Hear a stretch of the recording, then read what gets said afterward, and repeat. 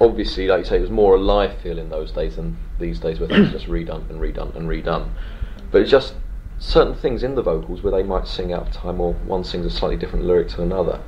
And I wondered if they just sort of slipped through, or it was just decided almost like an in-joke, let's leave it and see if anyone notices. Or if there were mistakes, in other words, so quite often John and Paul would sing a different lyric, that kind of thing. You know? Yeah, that has existed. It has got through on a few of the songs. Yeah. But that was never intended. I mean, they did it that way.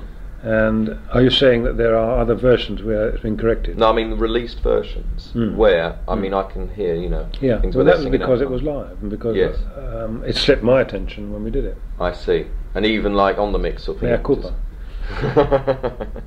Again, I didn't think it was all that important. That's what I wanted to know. Once it went through, once I saw it was there, I didn't think it was worthwhile calling and then again let's replace this line. Right. Life's too short. The vinyl disc has had a pretty good run for its money in its different forms. I mean, it's gone for a long time, really. Do you foresee compact disc having that same kind of run? Well, I don't know. I think by the end of this century, we will see. It depends very much upon world economics, but I think that we will see the average home having, apart from his washing machine and dishwasher and refrigerator, a big memory computer bank. I think it's got to come. I think it will happen probably by the turn of the century. We'll have 13 megabytes of storage at least, and into that computer you will be fed lots of things, gas bills apart from anything else, but included in that will be sounds, and you'll be able to dial up and book sounds that you can play them at any time.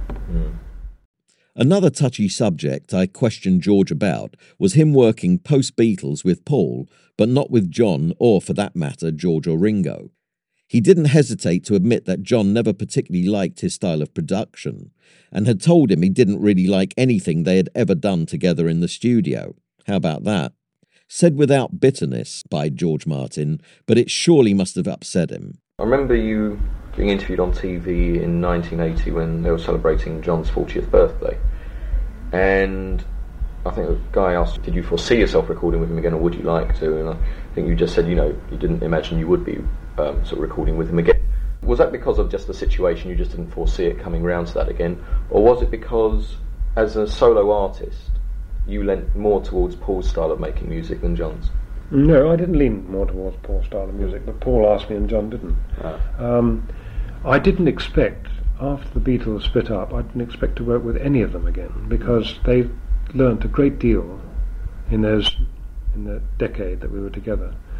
And they became very good producers, every one of them. I mean, George made very good recordings, and John as a producer wasn't as good as the others, but he still had tremendous invention.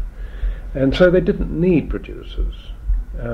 When John worked with Phil Spector, it was because, particularly on the rock and roll album, because he was part of that old era and he wanted him to do that, although John got tired of that too. He didn't like what he was doing, and he was very unhappy about the rock and roll album. So John tended not to use producers, but became more engineer-producer people. So when he did Double Fantasy, he worked with Jack Douglas, who was an engineer-producer, basically. And so I could see that need. I certainly wasn't an engineer-producer. And so John never asked me, although we were still good friends. I don't think John would have... John never particularly liked being produced in my sense. He liked things to be just sort of let it all hang out. He never wanted any... If he wanted an orchestration, he would hire an arranger to do it, and it would work out. But John... the other thing was that John was never satisfied. And he once said to me in one of our evenings together, when we were swapping reminiscences, he said, George, I've never really liked anything we've ever done. I said, really, John? I said, you made some fantastic records. He said, if I could do them all over again, I would.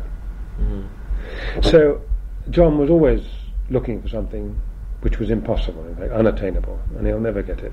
To hear more of this interview, go to Buskin with the Beatles on Patreon. That's www.patreon.com/BWTB.